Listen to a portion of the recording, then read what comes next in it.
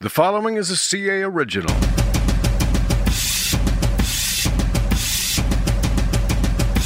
Mike, Mark, Zach, we're 30 of 50 tonight combined. Are you starting to crystallize your big three?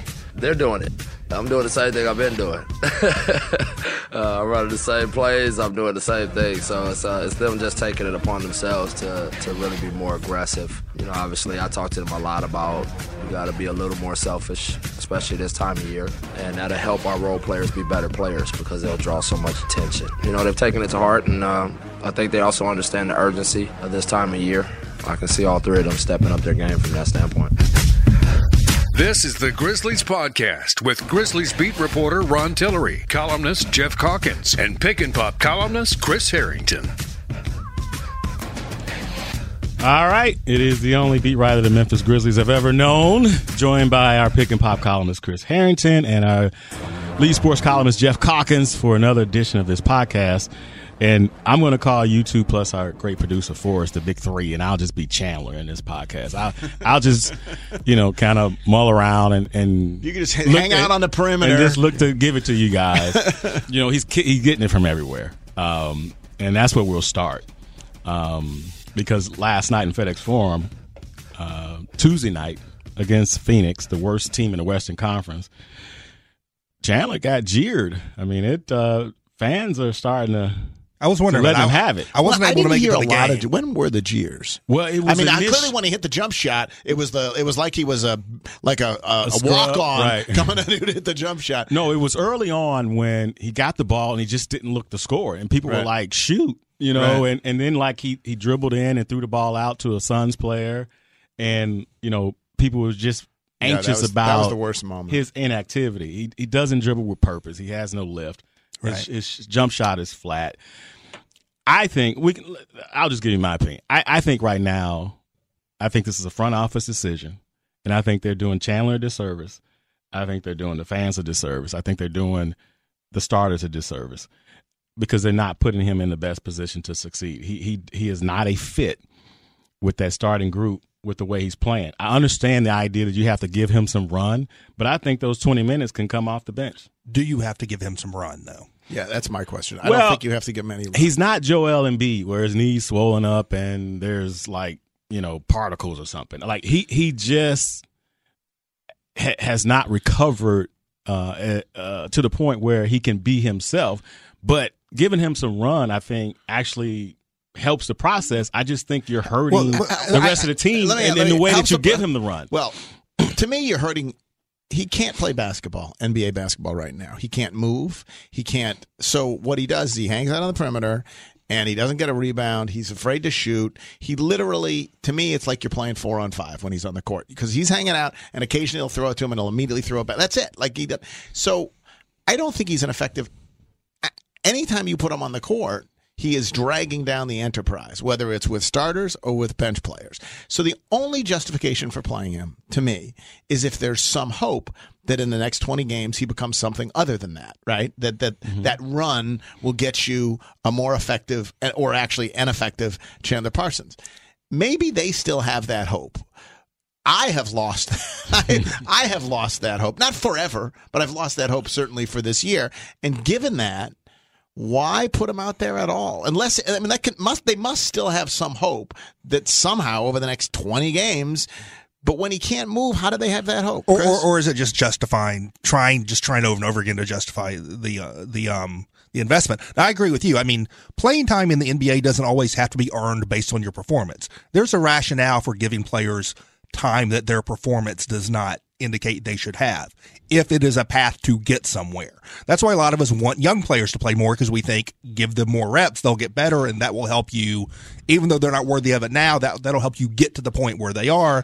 And the same rationale is for veteran players coming off injuries. They need the minutes. Mike Conley coming off the back injury, it took him a couple of weeks to really get back up to speed. Sure. You got to go through it to get there. Right.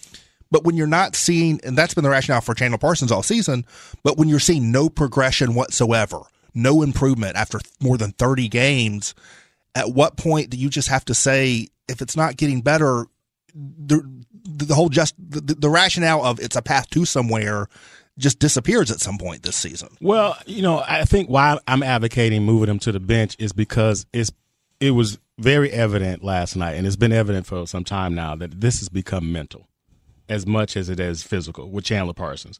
And it's not only a mental block for him, but now it's for the starters. Mark won't pass him the ball. Yeah, I noticed that last night. Yeah. So why not relieve the pressure on everybody? Well, and again, he's putting in the rehab. He's doing all his work. He needs to feel comfortable playing basketball again, and he does not alongside the stars of this team. And so I think it's a half measure, but I think there's a rationale for doing what you're proposing. Yeah. To me, is that you're not pulling the plug on the idea that maybe he'll come around with playing time. So you're not pulling the plug on that, but it does allow you to settle on a starting lineup and get a rhythm with a starting lineup that you're going to use when you decide you're not going to play Chandler Parsons anymore.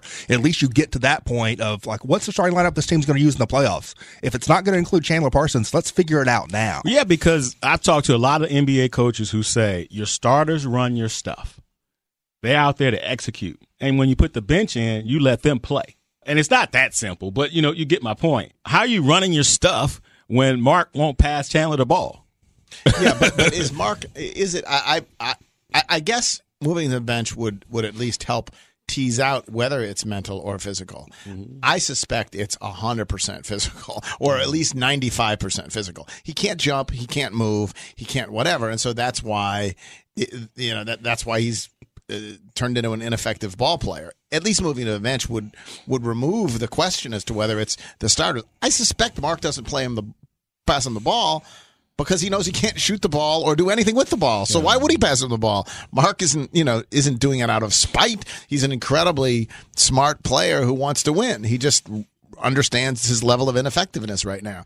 So if the half measures to move him in the bench and then figure out, to me, the fundamental question is this, and I think they know this, they must have a guess as to whether he thinks he's going to get better. Like they have doctors and therapists and everything else. I really don't understand, unless they still harbor some hope that he's getting better. I don't understand why he's out there. Because there's nothing, in the end, there's nothing particularly. You mentioned he's doing a disservice. It's become ugly with the fans.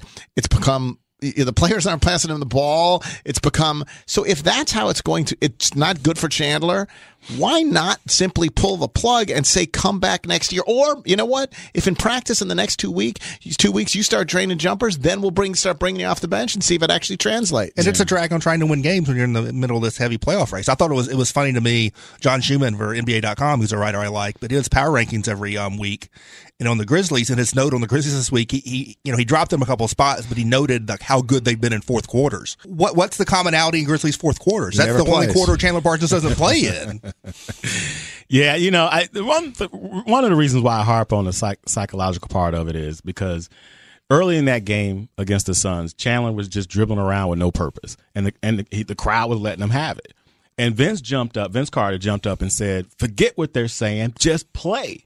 And then when he finally made that three, and as you said, Jeff, when the crowd treated him like he was like Ahmed Haddadi, like woo, mascot, right. Chandler, before he sat on the bench, bowed to the crowd, which, that's unbecoming.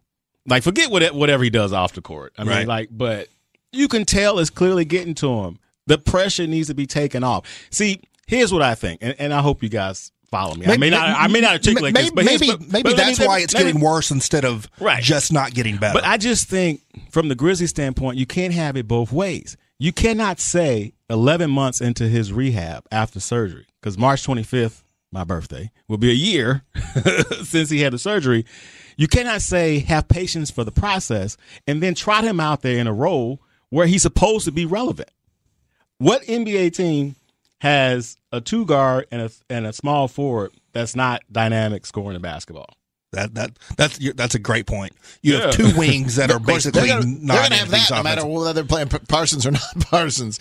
James Ennis isn't dynamic start scoring the basketball. Vince Carter isn't dynamic scoring the basketball. He can score the basketball. Well, I guess you wrote Troy Daniels sort of feast out or there, famine a little bit. Yeah. That brings up the question. Let's say that they do what you want and they move Parsons to the bench, or at some point they move him out of the rotation. Either way, you got a new starting lineup. Is it clear to you what the new starting lineup would be without Chandler Parsons? No, you know why? Because there are two things at work here. Like, Fizz kind of like pregame sons said, hey, look, Ennis hasn't been playing well. Well, Ennis has been the one who screwed around the most in all of this because of force-feeding Chandler Parsons. When he started at the beginning of the season and before he got hurt, he was effective. Then there was a game at Philly when Parsons was not playing, and then Ennis got hurt. Conventional wisdom said Troy Williams would start at the 3. They put Troy Williams on the lineup card, but then when the starters were announced, it was Troy Daniels. The rest is history. That was Fizz's way of giving Daniels rotation minutes, and then he's been on fire ever since. So you could go either way, and I know you've talked about this a lot, Chris. It could be situational. Sometimes you start Ennis, sometimes you start That's Daniels. always my proposal. I don't expect them to ever do that at this point. I've written about this week, but I'll sort of reiterate here. Mm-hmm. To me, it seems like the obvious thing would be just to move James Ennis up into that role because he's basically been that when Parsons hasn't played throughout the season. He started 20-something games. Right. My problem with that is I think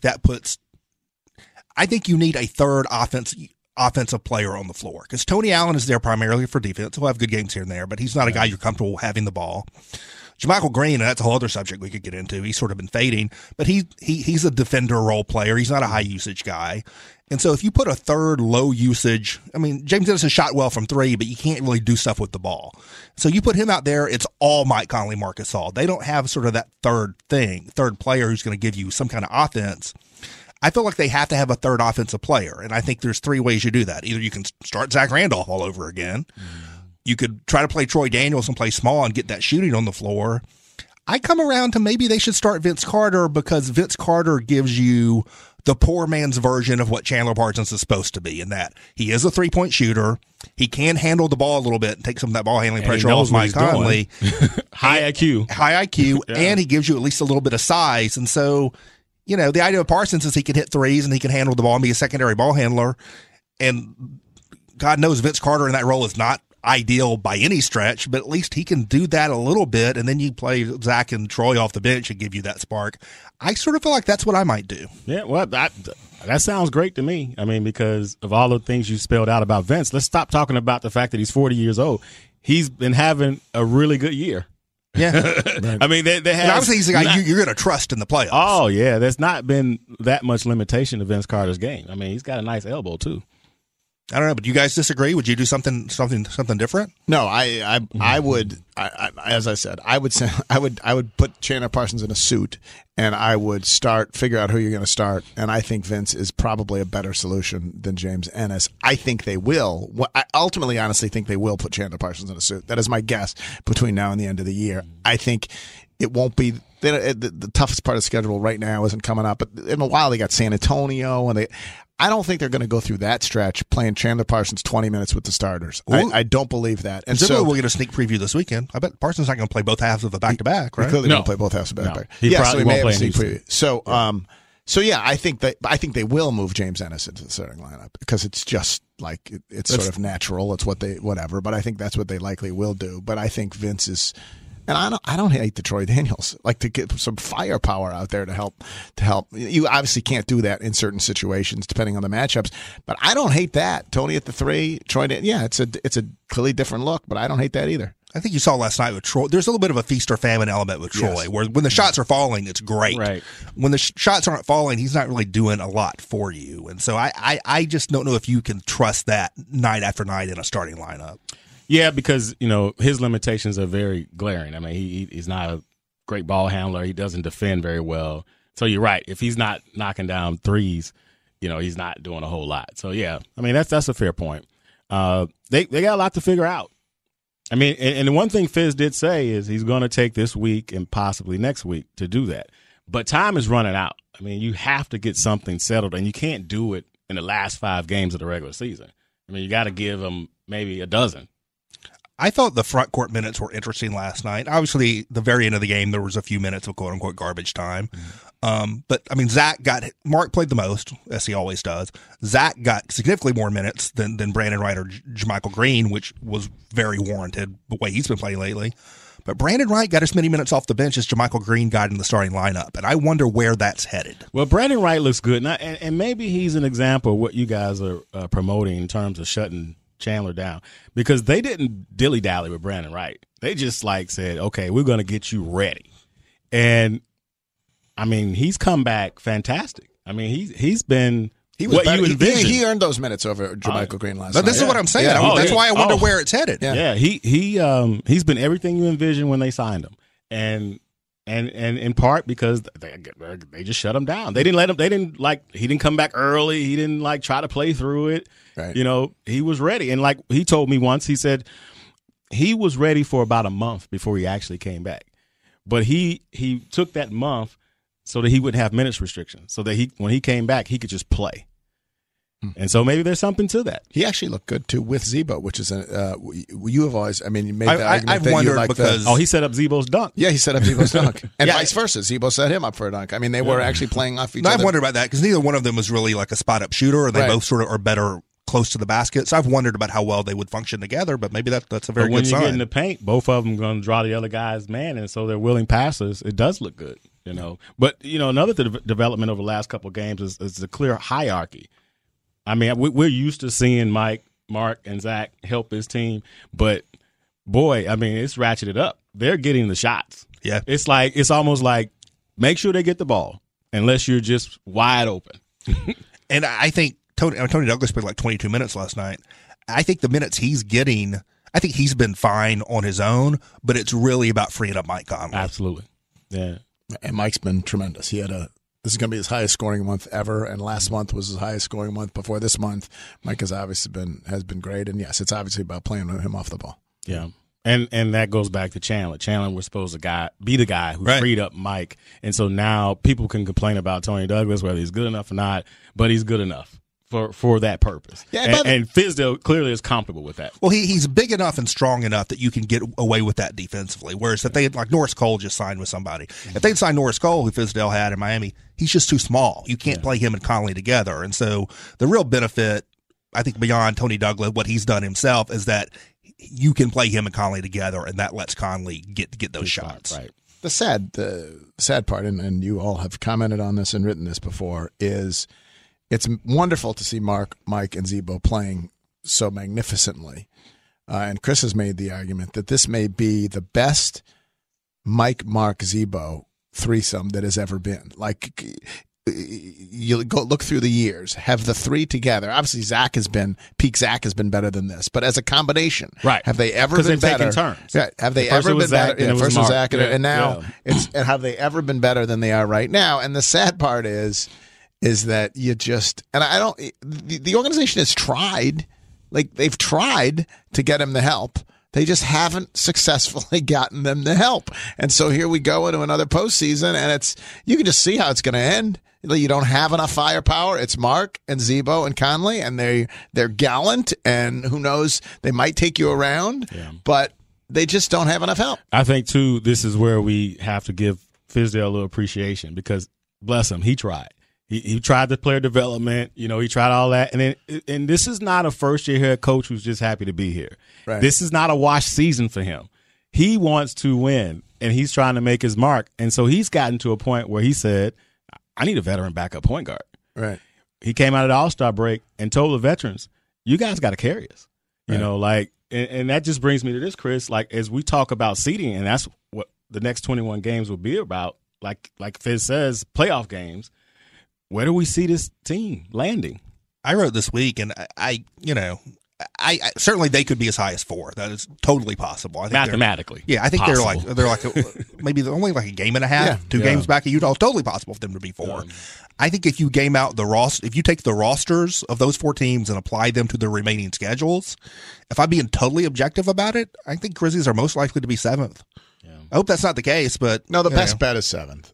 Given the rosters, because the schedule, Thunder have the easiest schedule the rest of the way, and they just got the boost with Taj Gibson and Doug McDermott. Yeah, and Houston got more firepower with Lou Williams, and we're Clippers talking got Chris about Paul back. Chris Paul back, but Blake Griffin is playing off the charts as well. So, yeah, I mean, I think having the tiebreaker over Utah, you're like a game and a half back in them.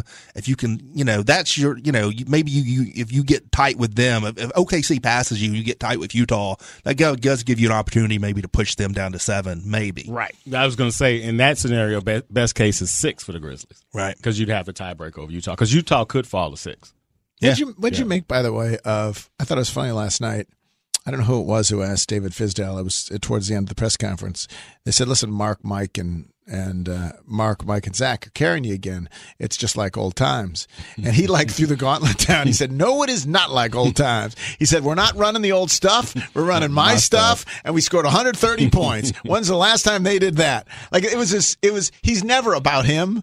Right. But in that moment, he was like, don't try to tell me this is old stuff. It was really sort of striking, the energy he had about it. Well, yeah, because it's not old. Right. I mean, the reality is he's done some things to ensure that. I mean, like putting Zach on the bench, giving Zach and Mark and the bigs the green. Mark came down the court and pulled up for 3. He was 5 for 5 from threes last night. That is not old. The offense has been designed for Mike Conley to have space. Mike has never. We keep talking about it's the 6 30-point game and he only had 5 in his first 9. Well, he was never asked to be this player. Right. And I think one of the more underrated things about Mike Conley is he's increasingly become a better shooter throughout his career. You just didn't notice it because he's always deferred. So it's definitely not the old stuff. This is fizzball. One question I had, and this is sort of a tangent, it is not pertinent to the moment in terms of their playoff race, but I thought of it last night watching the game, and I have no answer for it. And maybe you're around every day, maybe you have some idea. What do we make, if anything, of Deonte Davis being on the main roster while Jarrell Martin and Wade Baldwin are in Iowa? Like, why wouldn't Deonte Davis be in Iowa too? Because Deonte Davis has an NBA skill, and it needs to be honed and developed, whereas Jarrell Martin doesn't have a position. Right. And Wade Baldwin clearly hasn't as much as we get on Andrew Harrison, Wade Baldwin hasn't shown that he can play yet in this league. Right. So I think right now they just have guys on the roster who have the potential to help you, and those 2 guys don't. Right. I mean, that may sound harsh, but it's basketball. The reason they get on Andrew Harrison is because they see Andrew Harrison. There's no you can't get on Wade Baldwin. You can get on whatever you think, what you think about the mid-draft pick, and it's the same thing about why you get on Chandler Parsons. I do want to clarify, by the way, I think it's unfortunate that it's turned to jeering and that. I don't, he's obviously has the sideshow last night with Bella, whatever her name was, on the sidelines. And I confess, I had no idea who the hell she was. I had no idea. This is not the group. I mean, I just saw people taking pictures with her, and I'm like, who is she? But I don't absolutely he would want to be the brilliantly effective player that he was in the middle of last year. I do, you sort of look at knee surgeries and in healing and coming back from them. Now with we sort of assume you can get your knee fixed and you'll be back. And yet there's no guarantee that you will be back. Derrick Rose is never going to be the Derrick Rose that he was because of multiple knee surgeries. Yeah. And so, it will be, I agree with you in that regard, Jeff, because Chandler is not a bad guy. I mean, he's not punkish, he's a good guy. I have no doubts that he works hard at his rehab. His body just won't allow him to be who they sign. And I have a hard time believing he passed a physical. 11 months after the surgery, how could he have? But to your point about the jeering, Memphians are conditioned. This has been a hardworking, gritty team with players coming back from a broken back, a broken face, a broken foot. Zach had the knee thing, Darrell came back from Achilles. They're conditioned. Mark ruptured his abdomen tore his abdomen. Yeah, Mark tore his abdomen and came back. Right. And so they're conditioned. And it's like, dude, you got to show us something. Right. And it's unfortunate because he just can't. And it's not his fault. He just can't. I think that's where you feel sorry for him. I don't care about the other stuff like Cancun and I sort of enjoyed last night's sideshow. I'll be honest with you. I thought that was highly entertaining. Yeah, those 2 girls were all over each other too. Anyway, I missed a couple of scenes that I hate that I've missed. You can catch them up on Instagram if you do. They'll all be there, captured on Instagram. All right. Well, let's end on this prediction. So where they'll finish? I think 7 is most likely. Jeff? Yeah, I think 7's most likely. I think we all agree. I think you just can't look at the records of the opponents and assume it's just going to be a cakewalk. Well, and the other thing is, I mean, like as Chris has pointed out, they went on the road trip and they split, and that's a perfectly good split. But it's not a perfectly good split if you're trying to stay ahead of Oklahoma City and trying to catch Utah, especially in which the way they lost at Indiana. Like, see, this team still hasn't found a way to sustain success. You can't win 2, lose 2, win 2, lose 2, and expect to move up. And so this weekend, I think, is kind of a turning point. Now, I don't think you sweep Dallas, Houston, but they'll probably split. Right. Then you look around. OKC's won 4 in a row. Westbrook is on this MVP push. And yeah. All right. Well, that'll do it for this week, and we will be back at you next week. Thanks for listening.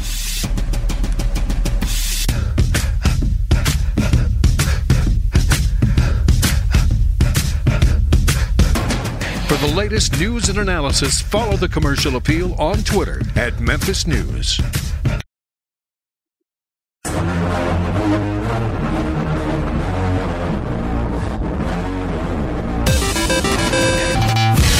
This is The Commercial Appeal.